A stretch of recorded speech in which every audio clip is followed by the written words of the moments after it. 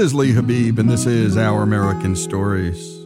And all month long, we're bringing you stories of families who've lost children to miscarriage or sudden loss of an infant or stillbirth. So many families go through these tragedies. And on October 1988, President Ronald Reagan declared October as National Pregnancy and Infant Loss Awareness Month. And there's an organization that's doing some very distinctive work to help families in their grief. Now I Lay Me Down to Sleep is a nonprofit that sends volunteer photographers to provide beautiful heirloom portraits to parents facing the untimely death of a baby. They have some 1,700 active photographers around the world and reach every state in the United States, 40 countries worldwide. To learn more about what they do, we spoke with one of their photographers in Colorado, Cliff Lawson.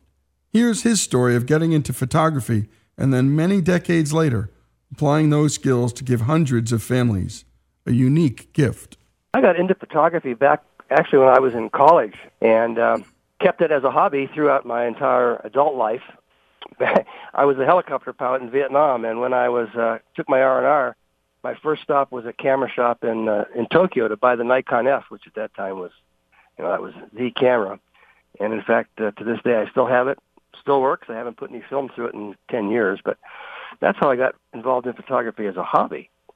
Then I retired back in 2001, and after about a month or so, my wife decided, she said, sweetie, you need to go find something to do. And so I thought, let me get back to really hit this photography hard and make something of it. So ended up buying a digital camera. Of course, by that time, the digital photography was the thing. I started with just 2 lenses and a digital camera. I started taking some sports pictures. Then, at the time, I was working as a sales associate at a camera store here in Parker, Colorado. And a young man came in, and he was getting some pictures developed. Turns out he was an associate photographer for Now I Lay Me Down to Sleep. And we got to talking, and he mentioned that, and I said, oh, really? Well, what is this? He said, well, we take pictures of babies that will never leave the hospital. I think the reaction is like many people. Oh, my, that sounds so sad. He said, well, yeah, it is. He said, but here, let me show you some pictures. And he had his laptop, and it was beautiful images he'd taken of a child in the hospital. And so we talked some more, and he said, you should consider doing this. We could always use more photographers. Kind of I should think about it. I went home and talked to my wife about it. She said, well, you tend to be so emotional about things. Do you think you could handle it? And I said, I don't know. I don't think you can know until you try. A few days later, maybe a week later, I was getting my hair cut. And the lady that cuts my hair, I was telling her about, we talk about what's going on in our lives, and I mentioned this to her. She came around in front of the chair, pointed her finger at me, and she said, you need to do this. I lost my son 21, 22 years ago. They never let me see him. I would give anything to have what you're going to be able to give to these families. Well, that was kind of the tipping point. I said, well, wow, okay. So I sent in my application and volunteered and was accepted. And here I am now. As of the end of this year, I've been with Now I Lay Me Down to Sleep for 10 years. I think I've done 140, 150 babies in that 10-year span. So that's how I got involved with this. And it's just it's a wonderful organization.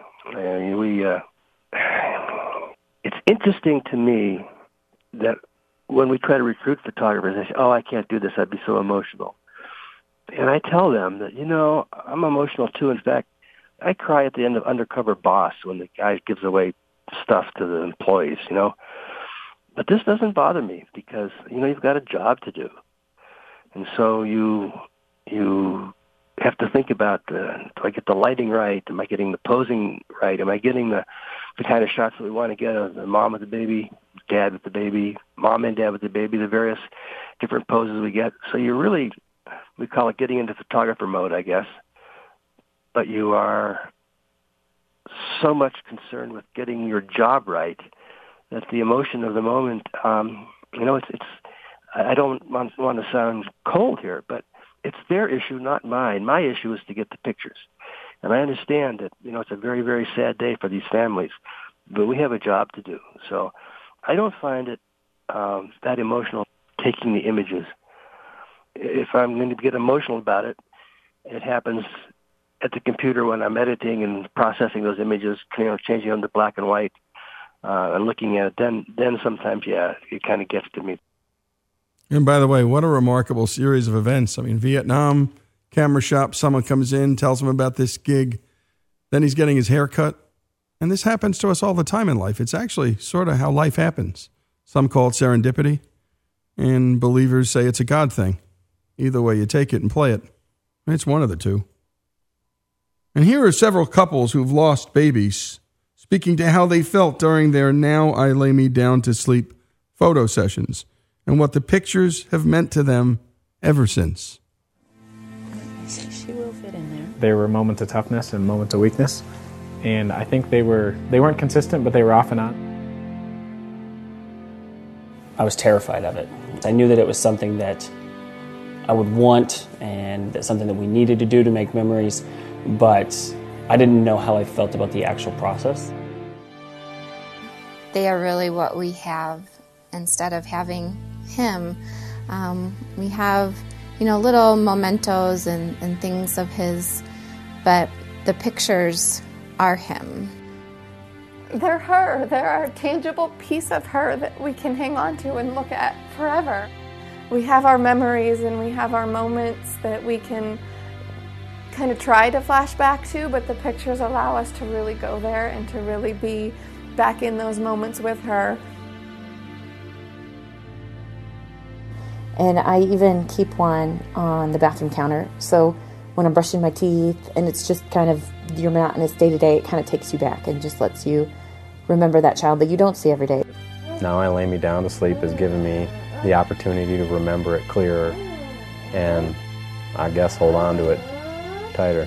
And whether or not they look right away or they don't look for 3 months, 6 months, or 5 years, you don't get that chance again. So to be able to have an organization that will literally go anywhere and to anyone to give that gift is priceless. Our favorite one that we have a big picture of in our hallway, he just looks so beautiful. He's just our baby in that picture, and when I think of him in my mind, that's the picture that I see. And it just makes it almost feel like it's gonna be okay, and it gives people hope to know that, you're allowed to love that baby just as much as your other babies, and here's proof. And if you're a photographer who'd like to volunteer, or a family or healthcare professional that might want to request a remembrance photo session, you can learn more at nowilaymedowntosleep.org. That's nowilaymedowntosleep.org. And thanks to those families for sharing. Thanks also to Cliff, and that's Cliff Lawson in Colorado, for what you do and for sharing your story. This is Lee Habib, and this is Our American Stories. National Pregnancy and Infant Loss Awareness Month. Not many people cover it. We do.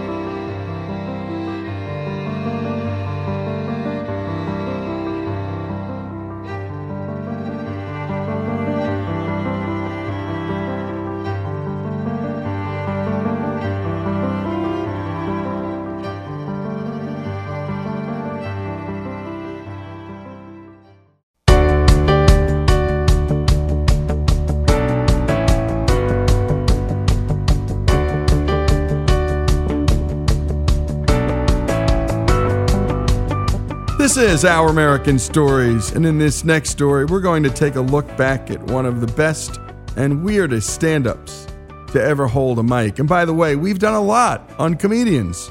We were just talking about it, and Carol Burnett, Lucille Ball, George Carlin, Gary Shandling, Robin Williams. Steve Martin's was just terrific, real insights into the life of a stand-up.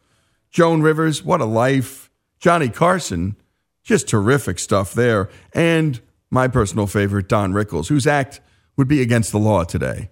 And we did an hour on his life, and what a life it was. And now, Mitch Hedberg.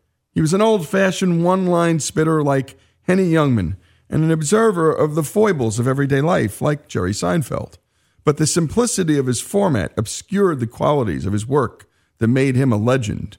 Quote, every book is a children's book if the kid can read. It's just one good example of classic Hedberg writing. Mitch never tried to speak about issues as most comics do. Instead, he was telling jokes about, well, ducks. Here's Mitch's story. Ladies and gentlemen, I'm extremely proud to present Mitch Hedberg.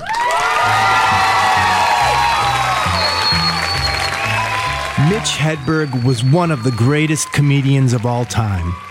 He might not be a household name like George Carlin or Louis C.K., but he'll always be remembered for his signature style and unconventional offbeat delivery.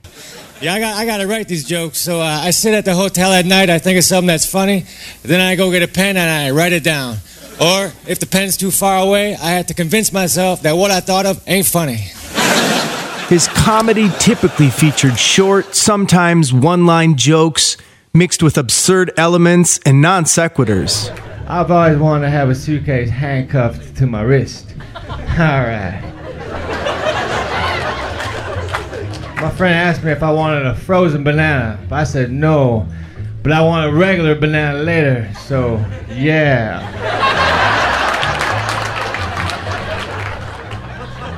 I'm out to dinner with a group of friends and someone offers to pay for the check. I immediately reach for my wallet because inside is a note that says, say thanks.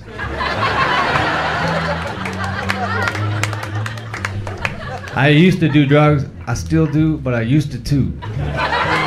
Mitch displayed a visible delight in being on stage, and he embodied a warmth that would draw his audience into his world. I'm against picketing, but I don't know how to show it. He earned a cult following and the admiration of his fellow comics. I order the club sandwich all the time, and I'm not even a member, man. I don't know how I get away with it. I like my sandwiches with 3 pieces of bread. So do I. Well, let's form a club. Okay, but we need some more stipulations. Yes, we do. Instead of cutting the sandwich once, let's cut it again. Hell yeah, 4 triangles. We'll position them into a circle. And in the middle, we will dump chips. Or potato salad. Cool, I can deal with that. Let me ask you a question. How you feel about frilly toothpicks? I'm for them.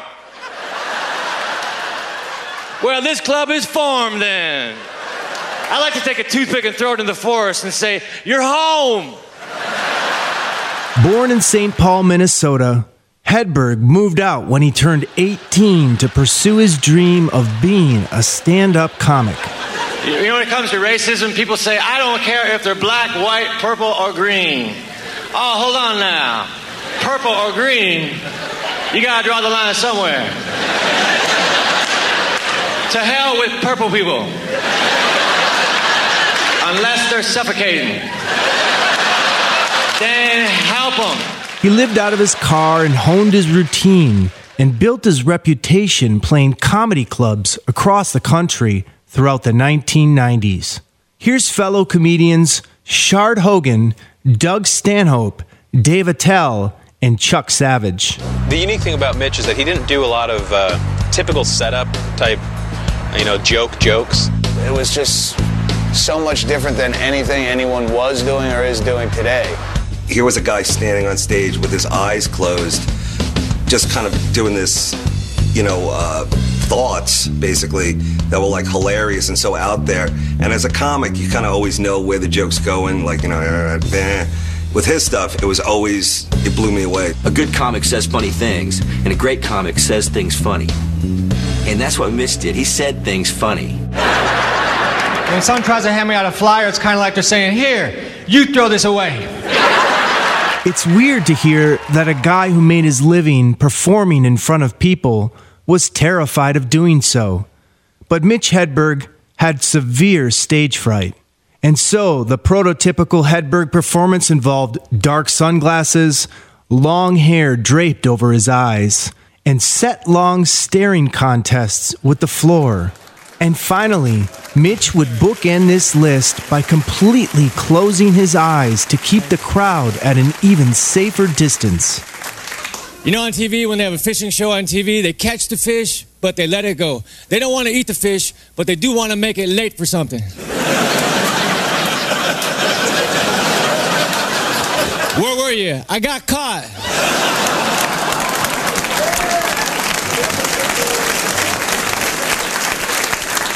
Liar, let me see the inside of your lip. Every comedian messes up a joke on occasion, but they usually ignore their flubs. Not Hedberg. He tended to ruminate on his failed jokes, criticizing them on stage at a level few comedians could ever get away with. Dogs are forever in the push-up position.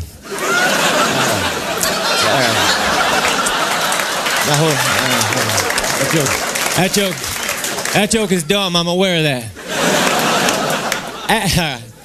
Advil has a candy coating. It's delicious. And it says right on the bottle, do not have more than 2. Well, then do not put a candy coating around it.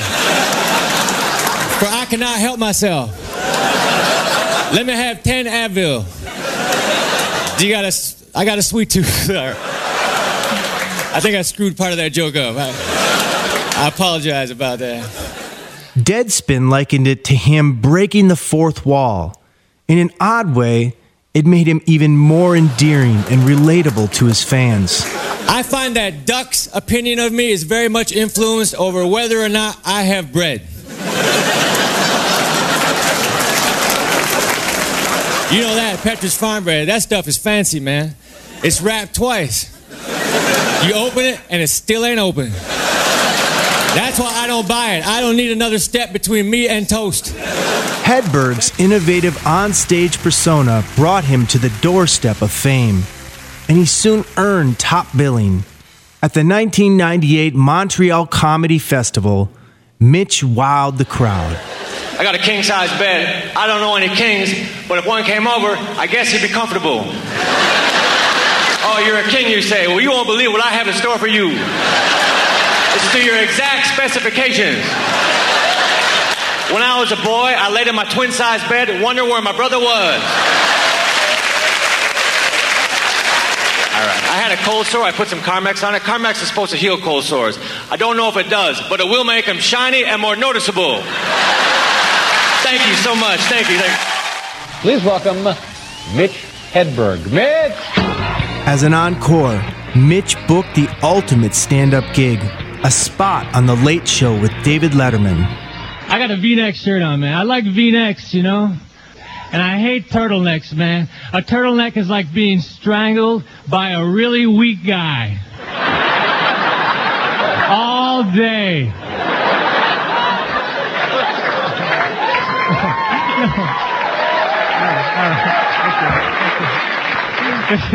This is so unusual to hear so much applause. I think you're trying to trick me and make me think I'm done. Letterman wanted him back right away, a rare request for stand-up comics. By the end of 1998, Mitch landed a $500,000 TV deal with Fox and starred in his own special for Comedy Central. He was even dubbed the next Seinfeld by Time magazine. This shirt is dry clean only, which means it's dirty. By the early 2000s, Mitch was performing 300 shows a year, and sometimes 3 in a night. Hedberg never passed on a job, even at the peak of his fame, because he had been rejected so many times in his career that he felt if he didn't say yes, he might not be given the opportunity to perform again. I went to a pizzeria. I ordered a slice of pizza. The dude gave me the smallest slice possible. If the pizza was a pie chart for what people would do if they found $1 million, this dude gave me the donate to charity slice. I would like to exchange this for the keep it. Ultimately, Mitch's drive to succeed and his drug use, most notably heroin, took him over the edge. This morning, we've learned a popular comic from St. Paul has passed away. Mitch Hedberg died in a hotel room in New Jersey on Wednesday. Hedberg died of a massive heart attack caused by drug abuse on March 29th, 2005. Mitch was not the next Seinfeld, but he never needed to be. He was Mitch Hedberg. As a comedian, you have to start the show strong and you have to end the show strong. Those are the two key elements. You can't be like pancakes, all exciting at first, but then by the end, you're sick of them. I'm Greg Hengler, and this is Our American Stories.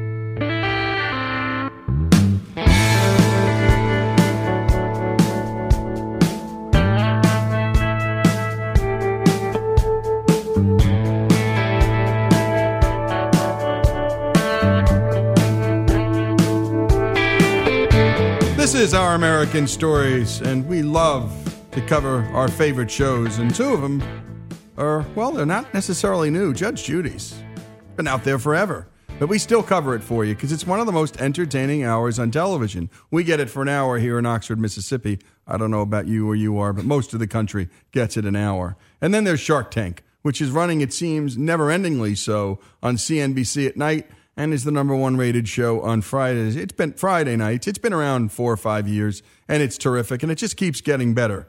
And we cover a pitch a week when we can, and this past week, Phil and David pitched their product, Physics, their patent-pending invention that enhances the flavor of any beer. Here's the pitch. Hi, Sharks. I'm Phil Petrarca. And I'm David McDonald. We are the founders of Physics from Newark, New Jersey. We're seeking a $500,000 investment for 4% equity in our company. Wow. Physics is changing the way people are drinking beer at home and on the go. Beer is pretty awesome, and we all know that beer tastes best fresh from the tap. After all, that's how the brewers intended their beers to taste. But in order to reach the masses, beer is sold in cans and bottles worldwide. And unfortunately for us beer lovers, it just doesn't taste as good as it does fresh from the tap.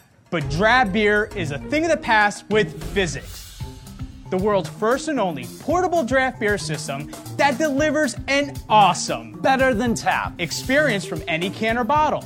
Simply place any size can or any size bottle, even up to a 64-ounce growler into the system and insert the feed tube. Pull the tap handle forward, and the system will begin to pour the beer under pressure at a controlled rate with no gas, no chemicals, and no replaceable cartridges. And then when you push the handle in the backwards position, behold the magic of science. I'm excited and I don't drink beer. Here's how it works. Utilizing sound waves, we perfect the density, stability, and texture of the foam, enhancing the aroma and flavor of an authentic draft beer. Wow! What? Here's what the Sharks had to say after a side-by-side comparison of regular beer from a can versus beer that had gone through the Physics device. Oh, definitely smoother, definitely better. Like night and day. Oh, that's a good beer. Oh, that is good. Isn't that good? Yeah. And that's from a can. This is good. That's from a can. The foam is really good. The foam is the most critical element of the beer drinking experience. Can I get a share of hands, Sharks, who feels that the Physics is better than the other one? I would say this Night definitely and day. advances the Night and flavor day. of beer. Night and day. They're like two different beers. We always say tasting is believing. Believe me, I was very skeptical when I saw this. Yeah, me too. Mr. Wonderful might be on board with the product, but it's the valuation that's another story. Now, I've looked at the valuation and I say, are you guys out of your friggin' minds? Well, Kevin, We just started shipping product 8 months ago, and we've done $3.2 million in sales. Wow. Okay. Not bad, not You bad. just started shipping. How have you been much selling does that cost? This retails for $199. And what does it cost you to make? $35.88. Oh, wow, good for you. Wow, good mark. Really? Phil, Yeah. Really? You bet. Robert, well, he's ready for an offer. I'll give you the $500,000 for 8%. Robert, thank you so much for your offer. We believe it's way below market. This is part of our Series A round. Wow, Series A round. Mr. Wonderful? I will give you the same offer, $500,000 for 8%. I like this deal a lot. I can move a lot of units. A lot. And here, Barbara Corcoran tells it like she sees it. I'm wildly enthusiastic about the product, but I'm not wildly enthusiastic about you. I feel like you're too slick. You have every answer. And my gut is ringing. There's got to be something wrong. You're too slick for me. I don't trust you, so I'm out. That's got to burn. Just somebody says, I just don't like you. Exactly right. It's not your business. It's not your plan. It's not your product. At least she's honest. You know? Yeah, it is. And by the way, it's not that you have all the right answers. Yeah. Because that's what she basically said. Well, sometimes you just don't like someone for whatever reason. Here's the reason that Damon drops out. The main reason that I started to do this show and love this program is all the people that really need help. You don't need any money. You're cash flow positive. Why are you here? But we need to scale. There are some retailers that we want to go into that we currently can't because we have channel conflict. So what I want to show you all is what we're anticipating, what we're investing in. You didn't even get to your slides yet? This is our next generation product. No, Phil, I'm just gonna let everybody help. Phil. So this is our next generation. Phil, Yes, I'm sir. out. Okay. Why'd you do that? Wow. Lori, what about you? The great thing for you is I have QVC and TV sales because you need to get out there education. You need people to know what it is. So it's free advertising. So I am also going to give you $500,000 for 8%. 8%. Right. 3 offers, same offer, 3 different sharks. Things start to move fast when Mark Cuban throws in his offer. And wait for some man crying at the end of this clip. Some man crying. I want to make an offer. And I'll even open up to Lori to come into my offer. So I'll offer you $800,000 for 10%. That valuation is higher than the $500 for 8%. But it gives you more cash so you can go to work faster and you have either 1 or 2 sharks. I would like to make a counter to Mark and Lori. I like the deal. All right, I think we would be great partners. This is our Series A round. If you want to take the whole Series A, we're looking to raise $2 million at a $10 million pre-money valuation. So that's 16%? Yes, 16.67. Well, I want to compete. Okay, I'll do that deal. Done. Oh Deal. my God! It's really fabulous. I am not a beer drinker, and you are you now, just baby. converted me. I am now. You are now. Yeah! We did it! We risked it all, left great jobs. This is the American dream. I'm just so full of emotion right now. It's awesome. It's okay. It's okay, man. There's no crying on Shark Tank. That's the first time ever that the entire Series A round, when thrown out there, was covered by the Sharks. Jesse, what do you think? Would you give this a shot? You're the beer drinker in the house. Absolutely. Shake up my beer, make it a little more foamy. Why What not? the heck? Right. This is Lee Habib, Shark Tank. We love it because it's everything we love about America. A bunch of folks trying to get ahead, and some 1%ers trying to help some youngsters and some old-timers get ahead themselves. This is Our American Stories. Go to ouramericannetwork.org to hear all that we do.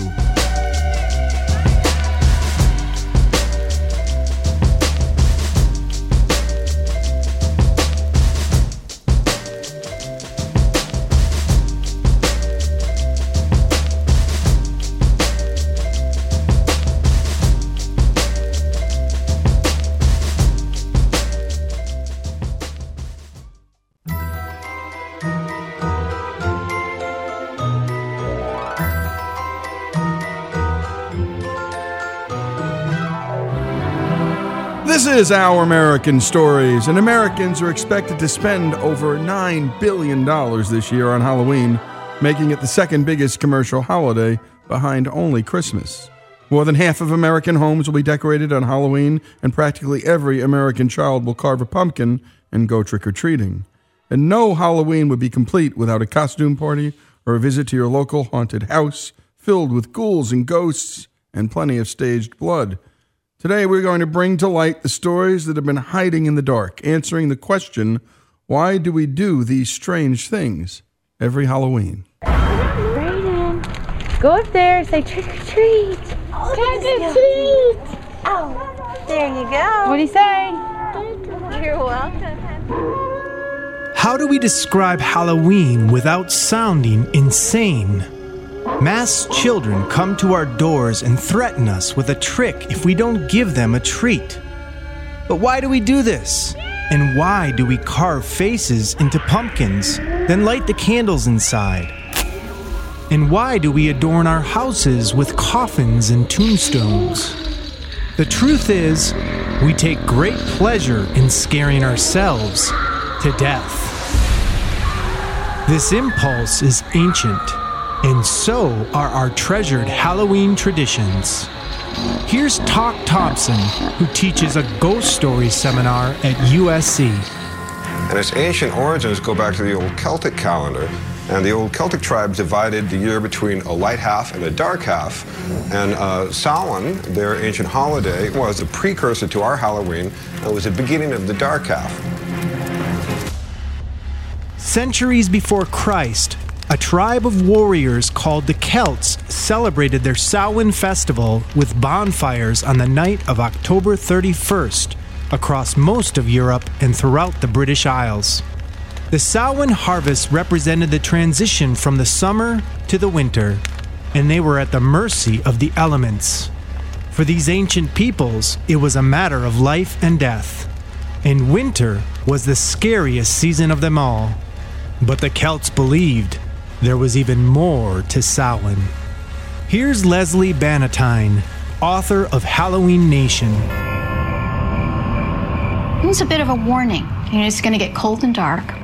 Gather together, come home, and don't send anybody out alone in the dark. Here's USC history professor Lisa Biddle and Halloween historian David Skall. What marked Samhain and this transition from light to dark was that time and space became permeable, flexible. And so that spirits, not only of the dead, but of the past or of other realities, could sort of wander into our reality. And humans could wander out and get lost in the other world as well. The veil between life and death was at its thinnest, and the living and the dead could commingle. And that's at the root of all the Halloween celebrations. On Samhain night only, the Celts believed those who had died in the past year walked the earth once more. But not every visiting ghost was friendly, so the Celts devised ways to appease these spirits. Here's Professor of Religion at Princeton University, Elaine Pagels. It comes from this very archaic sense that the dead return. You have to placate them, you have to do something with them, or they might return and stay, they might trouble you and haunt you in various ways. To appease these spirits, the Celts would parade out to the edge of their villages with offerings of food and sweets as gifts for the dead, trying to coax the evil forces away from their homes. Here's Jack Santino, author of Halloween, Death and Life. The belief in death, the belief in the wandering spirits, the idea of dressing up in costumes and being allowed to perform mischief and pranks, much as supernatural creatures would. Much of our contemporary Halloween traditions seem to be reflected in this ancient Celtic holiday called Samhain. The truth is, we know very little about Samhain, but what we do know is that their bonfires drew one familiar icon, the bat. In older times, people had bonfires on Halloween. Mosquitoes attracted to the bonfires, and the bats attracted to the mosquitoes, and probably the owls. So you could see them flying over the Halloween bonfires, and they became associated with the holiday. How did these ancient traditions survive into our modern era? They were preserved by the Catholic Church. By the 7th century, the Catholic Church had spread throughout most of Europe. Missionaries, including St. Patrick, who would become the patron saint of Ireland, had successfully converted the pagan Celts. The Church had found that conversion was far more successful when attempts were made to offer clear alternatives to existing calendar celebrations, rather than simply stamping them out.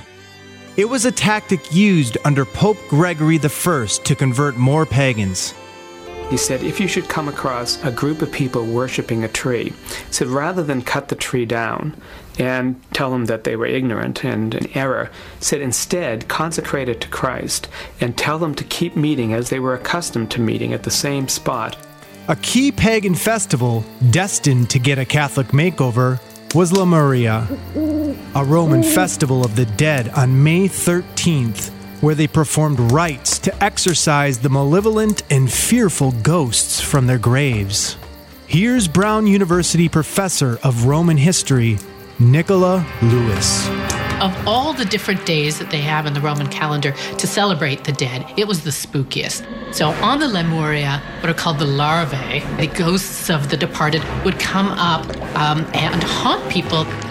The church co-opted Lemuria in 609, turning May 13th into what they called All Saints' Day, also known as All Hallows' Day, the word hallow being equivalent to saint.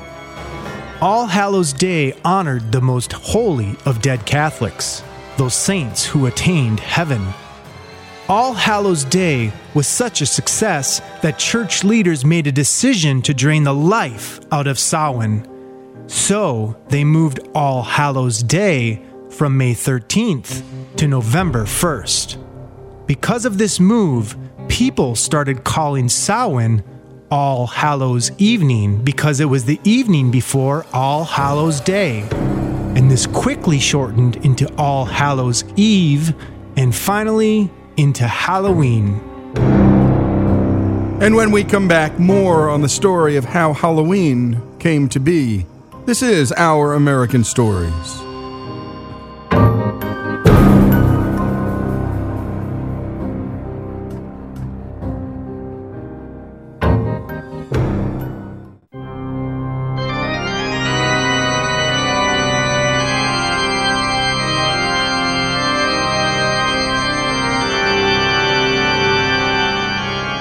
This is Our American Stories, and we continue with Greg Hengler and his piece on how Halloween came to be.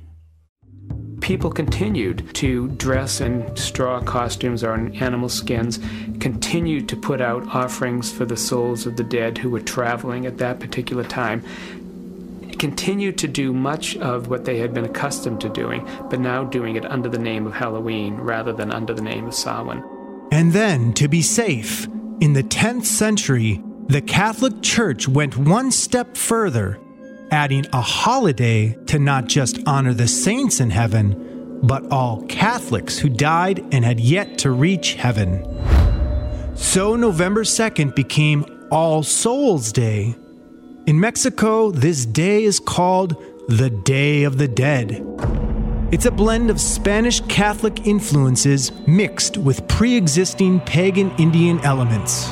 This is real important for Halloween because this is where Halloween gets its association with dead souls, death, and the supernatural again. The Catholic Church also established the tradition of trick-or-treating. It all started in the Middle Ages on All Souls' Day, when priests told church members to pray for souls trapped between heaven and hell in an intermediate world they call purgatory, or final purification. Purgatory was not a pleasant place. It's not hell. It's not as bad as hell is, but it's still probably pretty fiery. Souls are kind of suffering there. Luckily, there is something that you could do. You could offer up prayers for them. So how do souls get out of purgatory? According to the church, if enough prayers were offered, a soul would be released up to heaven. Because of this, children would go souling, begging for soul cakes, which were spiced cakes filled with raisins. In return for these treats, the children and some adults would offer up prayers for souls trapped in purgatory.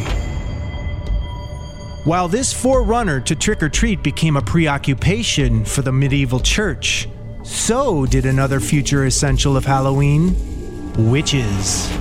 Here's historian Steve Gillen. It made perfect sense for people in medieval times to believe that there were demons and witches. And if there were demons and witches and they were responsible for bad things in the world, it made sense that you hunt them down and you kill them. That was their worldview. A witch panic that climaxed in the late 16th century established the look of the character. Almost always a woman, witches were seen as the devil's handmaiden bent on evil and destruction. Here's Lisa Morton, author of the fascinating book, Trick or Treat, A History of Halloween. And a lot of the symbols that were associated with these women, who probably often lived alone, may have been somewhat eccentric, of course, end up becoming associated with witches. In 1486, Pope Innocent VIII published a book claiming a direct link between witchcraft and the devil. He then outlawed the pagan Celtic religion altogether. Over time, even the practical cooking tools used by all acquired sinister dimensions and became model Halloween icons, thanks to witches. Even something mundane as a broom became an instrument of evil, as well as handy transportation. Another accessory in every witch's lair was perfect for brewing devilish potions: the cauldron. Here's a clip from the 1956 Looney Tunes episode starring Bugs Bunny and the incredibly vain and hilarious Witch Hazel. Double, double, toil and trouble, fire burn and cauldron bubble. Not bad. Cauldrons become very popular. Again, it was something that every household had in medieval ages. It was your basic cooking implement.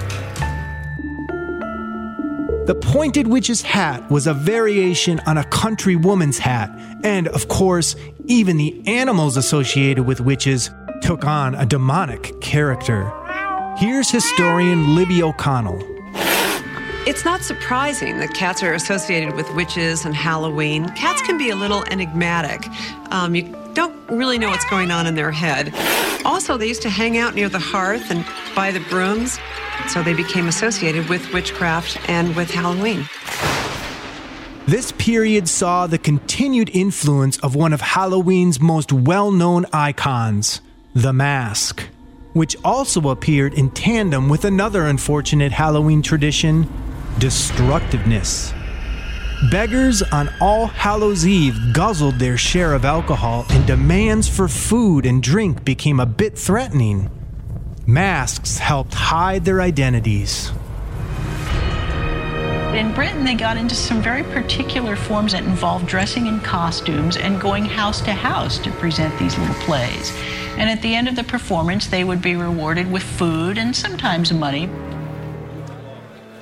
By the early 16th century, the Catholic Church was undergoing enormous changes.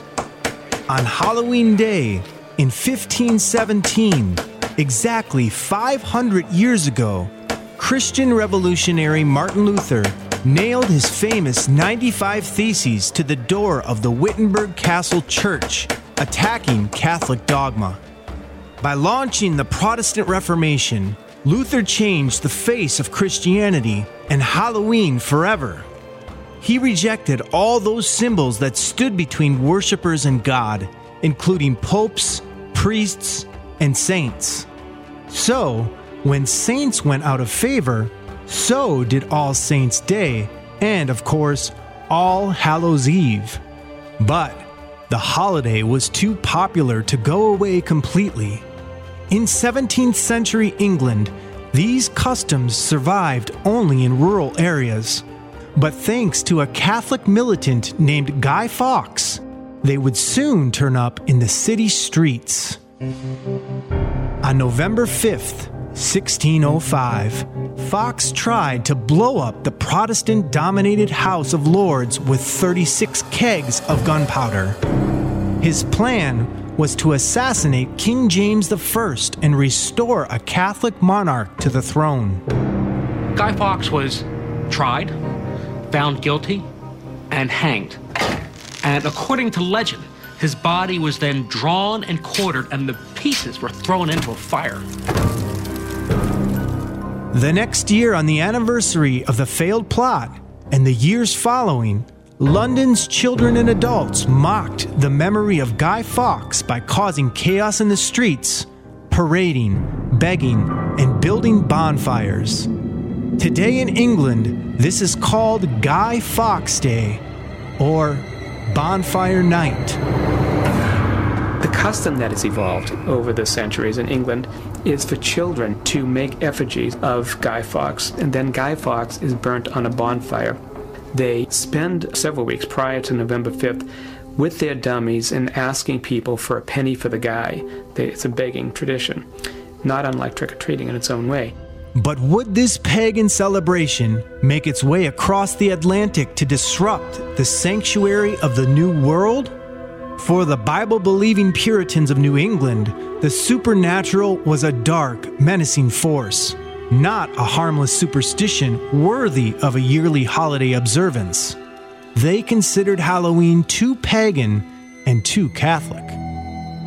The Protestants, being rebels, broke away from the Church of England because they believed it was too Catholic. And they left England for the colonies for this reason. And so they didn't want to carry anything with them that had to do with Catholicism. And Halloween was something that had to do with Catholicism. By the mid-19th century, America was primed for a much darker holiday. Having endured 4 long years of civil war that ended in 1865 with over 500,000 dead. There were so many unclaimed, unknown dead bodies that the Civil War left behind that this country was obsessed with death. And mostly it was that so many of these soldiers died unknown. We don't know what happened to them. So there was a huge sense of they could come back. Maybe they're not dead. It makes perfect sense that people would tell more ghost stories. And the very first Halloween ghost stories were about people coming back home. It's at this time America's Halloween story begins. And when we come back, America and Halloween, here on Our American Stories.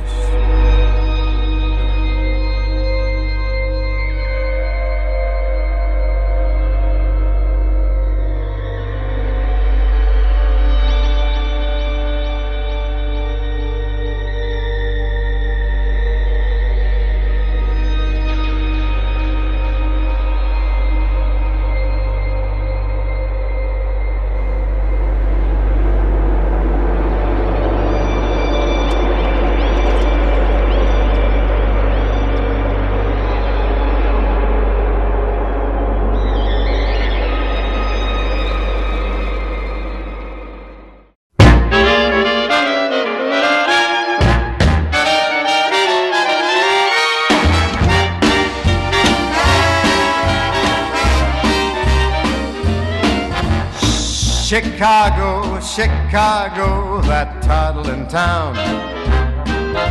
Chicago, Chicago, I will show you around. This is Lee Habib, and this is Our American Stories. And on our show, we tell stories about everything from music to cars to sports, the American dream, periodically public policy. But we also like to talk about where and how Americans are living. Where and when are they moving and why?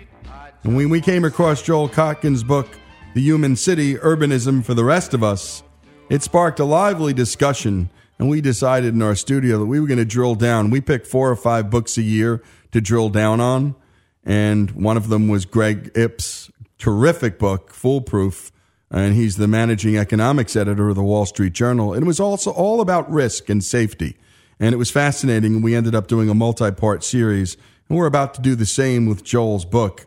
And we welcome Joel to the show. good to be here. You bet. And Joel, you heard Chicago coming in from Frank Sinatra. We wanted to start off. Chicago's population, a couple of my guys here on research pointed out, is the same 2.7 million today as it was in 1920. And Houston, a city that generally sort of attacked for its ugliness and its sprawl and its lack of unified zoning cohesion, is about to overcome Chicago. Let's start there and talking about where people are moving from and to. Well, of course, the city limits are somewhat limited, but of course, today the vast majority of the population in virtually all the metropolitan areas is outside the city core or even the city limits. But look, the reality is that Chicago, which has a very powerful PR machine, gets very nice mentions, fairly often, is a city that essentially has lost its position as the business center, or is certainly losing the position of the middle part of the country. That's really going, I think, fundamentally to Dallas. It's lost its manufacturing and industrial status largely to Houston. And it's a city with a very high crime rate. It's got terrible debt issues. I mean, Houston has its own debt issues, but not quite as bad as Chicago. It's a city that's been terribly mismanaged for a very long time, and is clearly not the city it was certainly in 1920, and probably not the city it was in 1960. I mean, it has been on a constant sort of gradual decline, even though at the same time its downtown is maybe the most beautiful in the country. There are neighborhoods in Chicago that you would say these are some of the great neighborhoods in the United States, but they're also just huge expanses. You want to talk about ugly, huge expanses on the west side, on the south side, that are horrific places and with very, very little hope and very high crime. So basically what Houston has done is Houston is got lower costs. It's been somewhat less corrupt.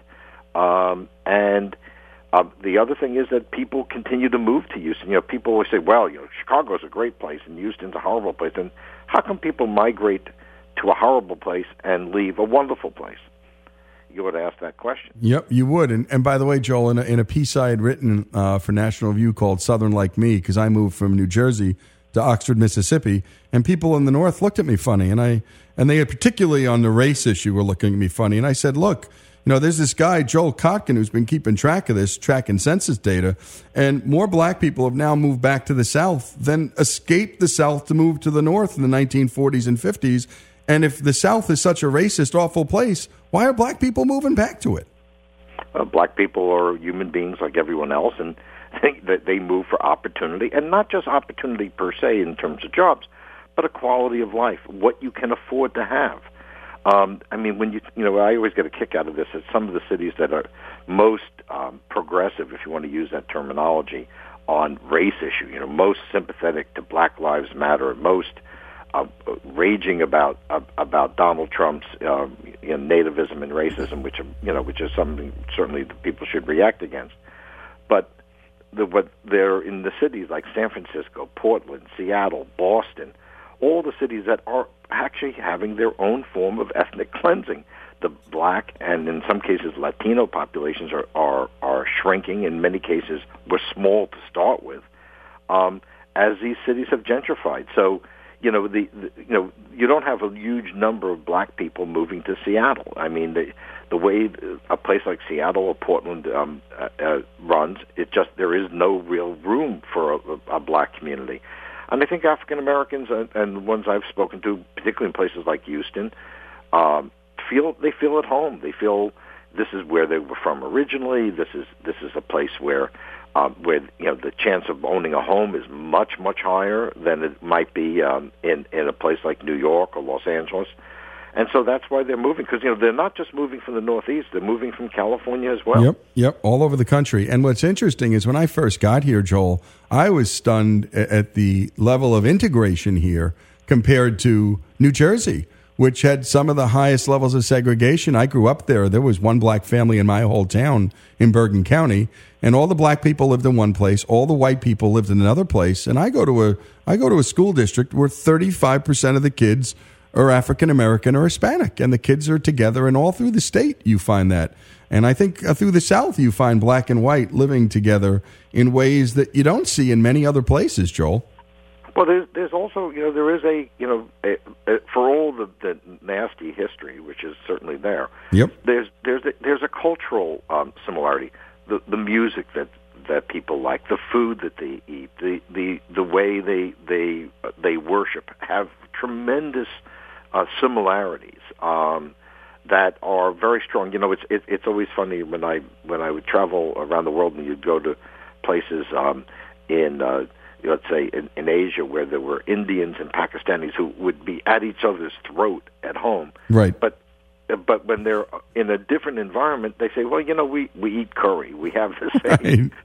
We have a lot of the same history, and so I think that there's a sense of being at home in the South. And at the Center for Opportunity Urbanism, we did a study on best cities for minorities, and one of them was obviously African Americans. And what was funny is 13 of the 15 best places for African Americans measured on the whole sense of series of categories were in the old Confederacy. I just thought that was kind of ironic. Well, it's ironic, but yet for people who've lived here, they'll always say, look, the laws separated us. The Klan was here. It was horrible. But, we knew each other. We really did know each other. And I think that, and as you said, that shared common culture is overwhelming.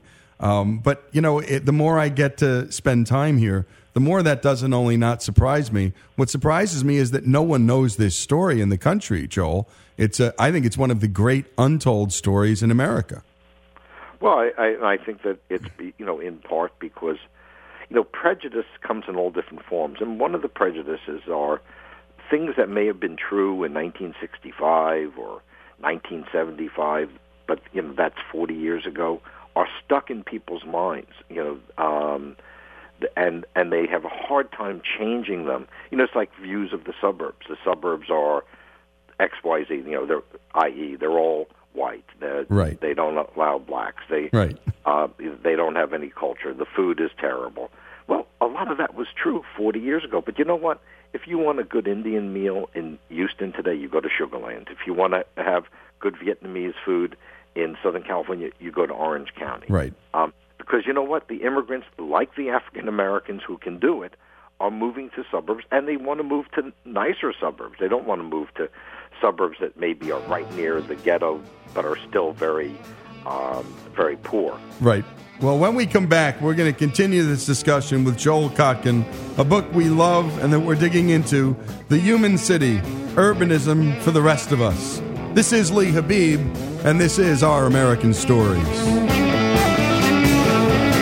I went down to the crossroads, fell down on my knees. Down to the crossroads, fell down on my knees. That's all I beg for mercy, take me if you please. I went down to the crossroads, tried to make it right. Down to the cross.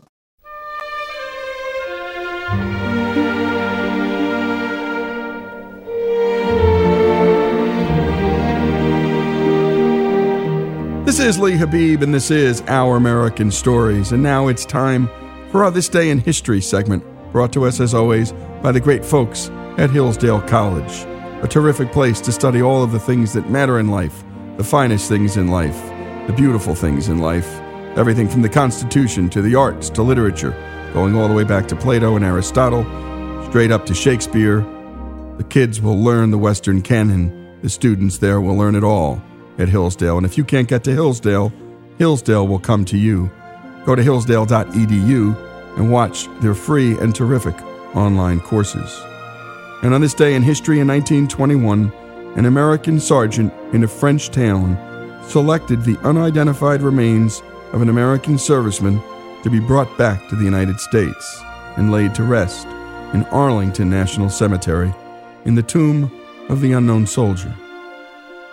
All war may be hell, but trench warfare of World War I was a special kind of hell. Many soldiers who fell to the barbed wire, machine guns, artillery, and horrid sanitation were mangled beyond recognition, denying their families final closure. To honor these servicemen and their families, Congress approved the burial of an unidentified American serviceman from the war in the new Memorial Amphitheater at Arlington. 4 unknown American soldiers were exhumed from 4 American World War I cemeteries in France, and a handful of American soldiers met them in a chapel. Among the Americans was the twice wounded and highly decorated for valor Infantry Sergeant Edward F. Younger. Here's what happened next, in his own words. Quote, "At first, it was an idea that we, the 6 soldiers, were to be just pallbearers. But when we lined up in the little makeshift chapel, Major Harbold, the officer in charge of grave registrations, told us, 'One of you men is to be given the honor of selecting the body of the unknown soldier.' He had a large bouquet of pink and white roses in his arms. He finally handed the roses to me. I was left alone in the chapel. There were 4 coffins, all unnamed, all unmarked. The one that I placed the roses on was the one brought home and placed in the National Shrine. I walked around the coffins 3 times. Then suddenly I stopped. And what caused me to stop, I don't know. It was as though something had pulled me. I placed the roses on the coffin in front of me.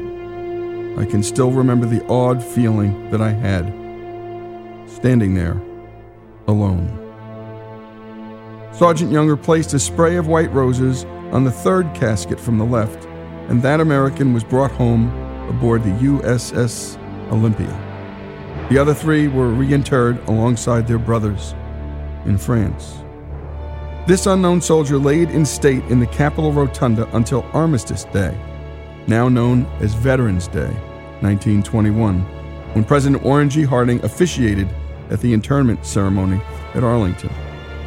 The unknown soldier received our highest award for valor, the Medal of Honor, the equivalent honor from the United Kingdom, the Victoria Cross, and several other such foreign honors. In subsequent decades, the unknown soldier from World War I was joined by brothers from World War II, the Korean War, and for a while, the Vietnam War. The Vietnam soldier was later identified, so the slab over the crypt now reads, "Honoring and keeping faith with America's missing servicemen." And a very special breed of American soldiers keeps watch over these unknowns at this memorial on a hill overlooking the nation's capital. Since midnight, July 2nd, 1937, these unknown soldiers have never been alone. Tomb guards have stood watch at the monument round the clock through wind, rain, snow, and heat. Since April 18, 1948, these tomb guards have come from the 3rd United States Infantry Regiment, the Old Guard. Let's listen to a few of these soldiers on how one becomes a tomb guard. Basically, all soldiers are selected on a volunteer basis. That way we know we're getting a soldier who really wants to be down here. So we put soldiers through 2 different types of training. It could either be a 2-week TDY class, as we call it, or it could be a 30-day TDY class. The TDY cycle is to get prospective guards to learn the basics of uniform, rifle manual, marching,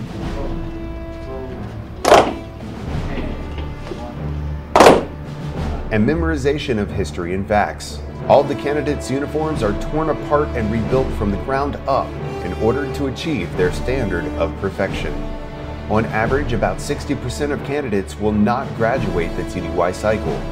Successful candidates are counseled, assigned to a relief, issued tomb guard uniforms, and dubbed newmen. After this temporary duty test phase, chosen newmen go through much more training and testing before some earn the right to be a tomb guard. The overall process takes 6 to 9 months, and only 10% succeed. The Tomb Guard badge is the 2nd least awarded badge in the Army. The only rarer one is for Army astronauts. Once they earn the badge, the guards join the unceasing watch. We work on a 9-day work schedule. Basically, the first 5 days, we're on work and then off work, basically working 3 days. 26 hours on, 22 hours off, basically, is what it comes down to. While watching over the tomb, the guards walk a meticulous 21 steps in front of the monument. They are so precise that you can see the overlapping shoe markings where their feet consistently fall. The tomb guard walk the mat exactly the same way on a comfortable day as they do during a blistering summer day, a winter blizzard, or even a hurricane. Every half, full, or 2 hours, depending on season, a relief commander and an oncoming guard join the guard on watch for a changing of the guard ceremony. Ladies and gentlemen, may I have your attention, please? I am Sergeant Leamy of the 3rd Infantry Regiment, United States Army. Guard of Honor, Tomb of the Unknown Soldier. The ceremony that you are about to witness is the changing of the guard. In keeping with the dignity of this ceremony, it is requested that everyone remain silent and standing. Thank you. Pass on your orders. Post and orders. Remain as directed. Order. Acknowledged. Ready. Pace. Present. Arms.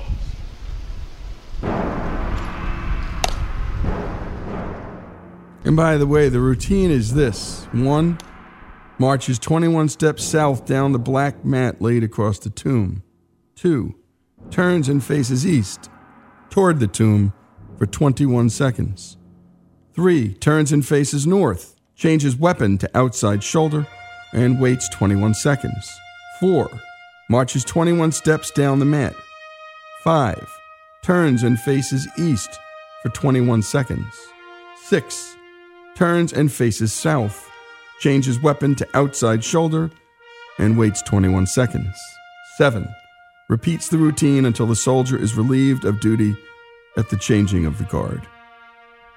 The tomb guard on duty does not wear rank insignia, so he does not outrank the unknown soldiers he watches over. Even though this duty is cloaked in many layers of symbolism and ceremony, each of the young soldiers standing guard knows exactly why they're out there. I think I can speak for every single sentinel here.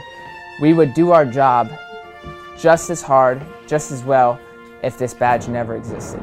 If you really know what you're doing, you're guarding the unknown soldiers who gave everything. Their parents never got to bury them, ever. And you are out there guarding the unknowns for those people who never got that satisfaction of burying their loved ones. And I just feel an overwhelming sense of pride to be able to do that. And what a thing to have young men do this and honor all those who fell and who never did get that proper burial. And if you ever get a chance when you're visiting Washington, D.C., make this your final stop. Don't make it the first one. Just make it the last one and tell the kids to leave the cell phones at home. And just glory in the silence. It's one of the few places in a public space in this country where everybody just shuts up. And there you have it, as always, are This Days in History. And today, honoring the unknown soldier being selected in 1921. This is Our American Story.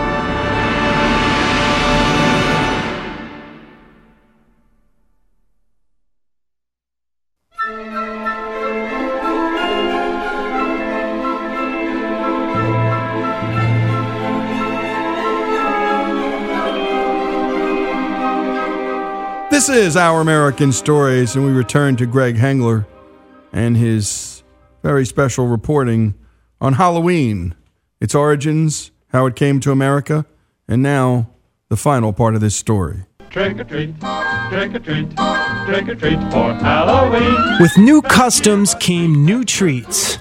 Now kids began getting store-bought prepackaged candies, Mars bars, Reese's Cups, M&Ms, and good old Hershey's chocolate. Candy finally killed the rowdy Halloween. And now the time was right for the reinvented holiday to hit Hollywood. Hollywood has forever made movies from the creepy to the comical. Here's the 1952 Disney short titled Trick or Treat, starring Donald Duck. Donald's nephews, Huey, Dewey, and Louie, approach their uncle's door for a Halloween treat. Uh-oh, the boys! But Donald drops a trick into the boys' pillowcases. Hello, boys! Trick or treat! Lit firecrackers. And then follows it up by dropping on them a bucket of water that's been dangling above their heads. Now here's your trick! So long, boys! In 1966, just a year following A Charlie Brown Christmas, Halloween stature zoomed off the charts when America went trick-or-treating with Charlie Brown. Here's executive producer of the Peanuts animated specials, Lee Mendelson. The whole idea of the Great Pumpkin, of course, came from the comic strip when Sparky Schultz decided that it would be very funny if one of the kids got his holidays mixed up. And so that's how Linus ends up in the pumpkin patch every year. Who are you writing to, Linus? This is the time of year to write to the Great Pumpkin. On Halloween night, the Great Pumpkin rises out of his pumpkin patch and flies through the air with this bag of toys for all the children. You must be crazy. When are you going to stop believing in something that isn't true? When you stop believing in that fellow with the red suit and the white beard. Halloween night. A small American town. 15 years ago. Halloween-themed cartoons were one thing. A movie for adults with Halloween as its theme was another. Nobody had ever tried it before. That is, until director John Carpenter took a stab at it in 1978 with the simply titled classic, Halloween. Michael? Here's John Carpenter. The idea for calling my film Halloween came from the distributor. And when he said it, I thought, well, you know, he's right, absolutely right. There's never been really a Halloween-themed film. It's one of those eye-openers. Wow, why didn't I think of that years ago? What a great idea.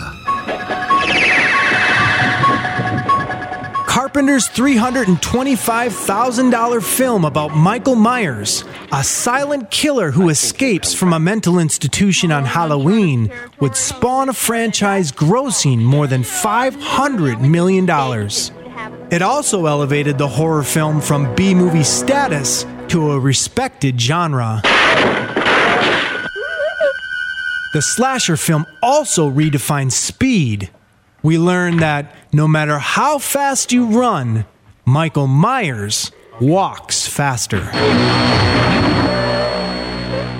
Carpenter's self-composed Halloween theme became recognizable apart from the movie. Here's John Carpenter and his band performing his iconic Halloween theme in Los Angeles at the Bootleg Theater in 2016. Horror movies will live forever. And completely by accident, Carpenter's film would also redefine our attitudes about Halloween masks. It started when the wardrobe budget forced the crew to create a mask for the villain for next to nothing. Here again is John Carpenter. The production designer ran up to Burt Wheeler's magic shop on Hollywood Boulevard and bought this Captain Kirk from Star Trek mask, which didn't look anything like William Shatner, just this strange face, elongated face. But it was spray painted and fixed up a little bit.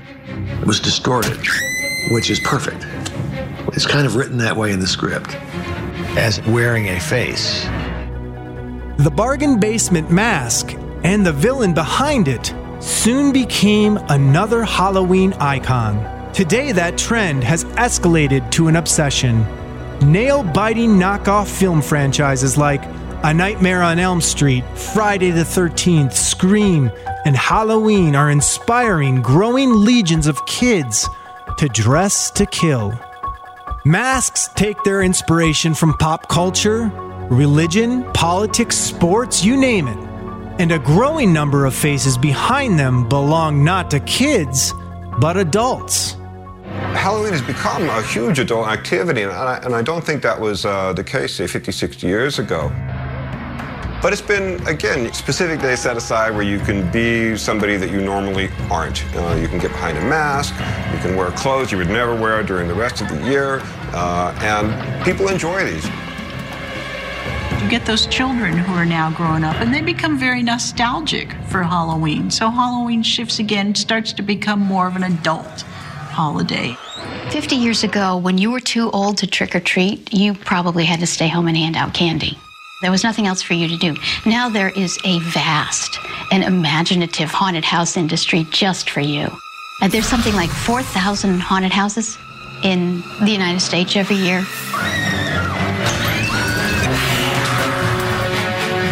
Here again is John Carpenter. I loved haunted houses. It fascinated me. They terrified me as a kid.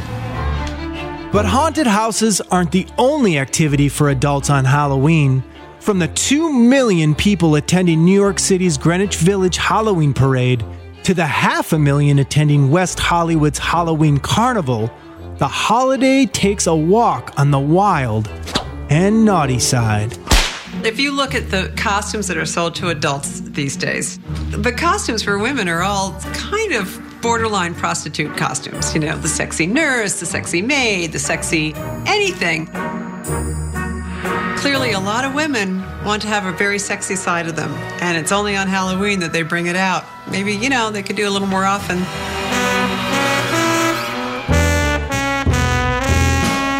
Not surprisingly, alcohol plays a huge role in Halloween's popularity. So much so that by the 1990s, beer sales for Halloween surpassed both the Super Bowl and St. Patrick's Day.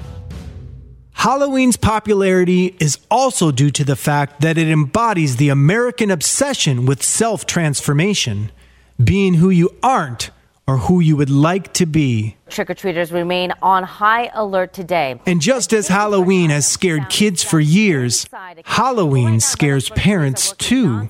They fear sending their kids out into a hostile world of trick-or-treats full of poisoned candy and razor blade riddled apples.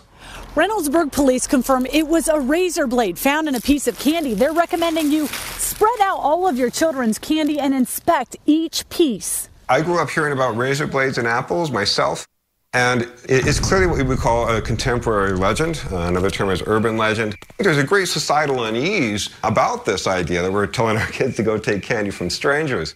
So there's a lot of stories about razor blades and candied apples and these sorts of things. And parents every year get very, very worried about it.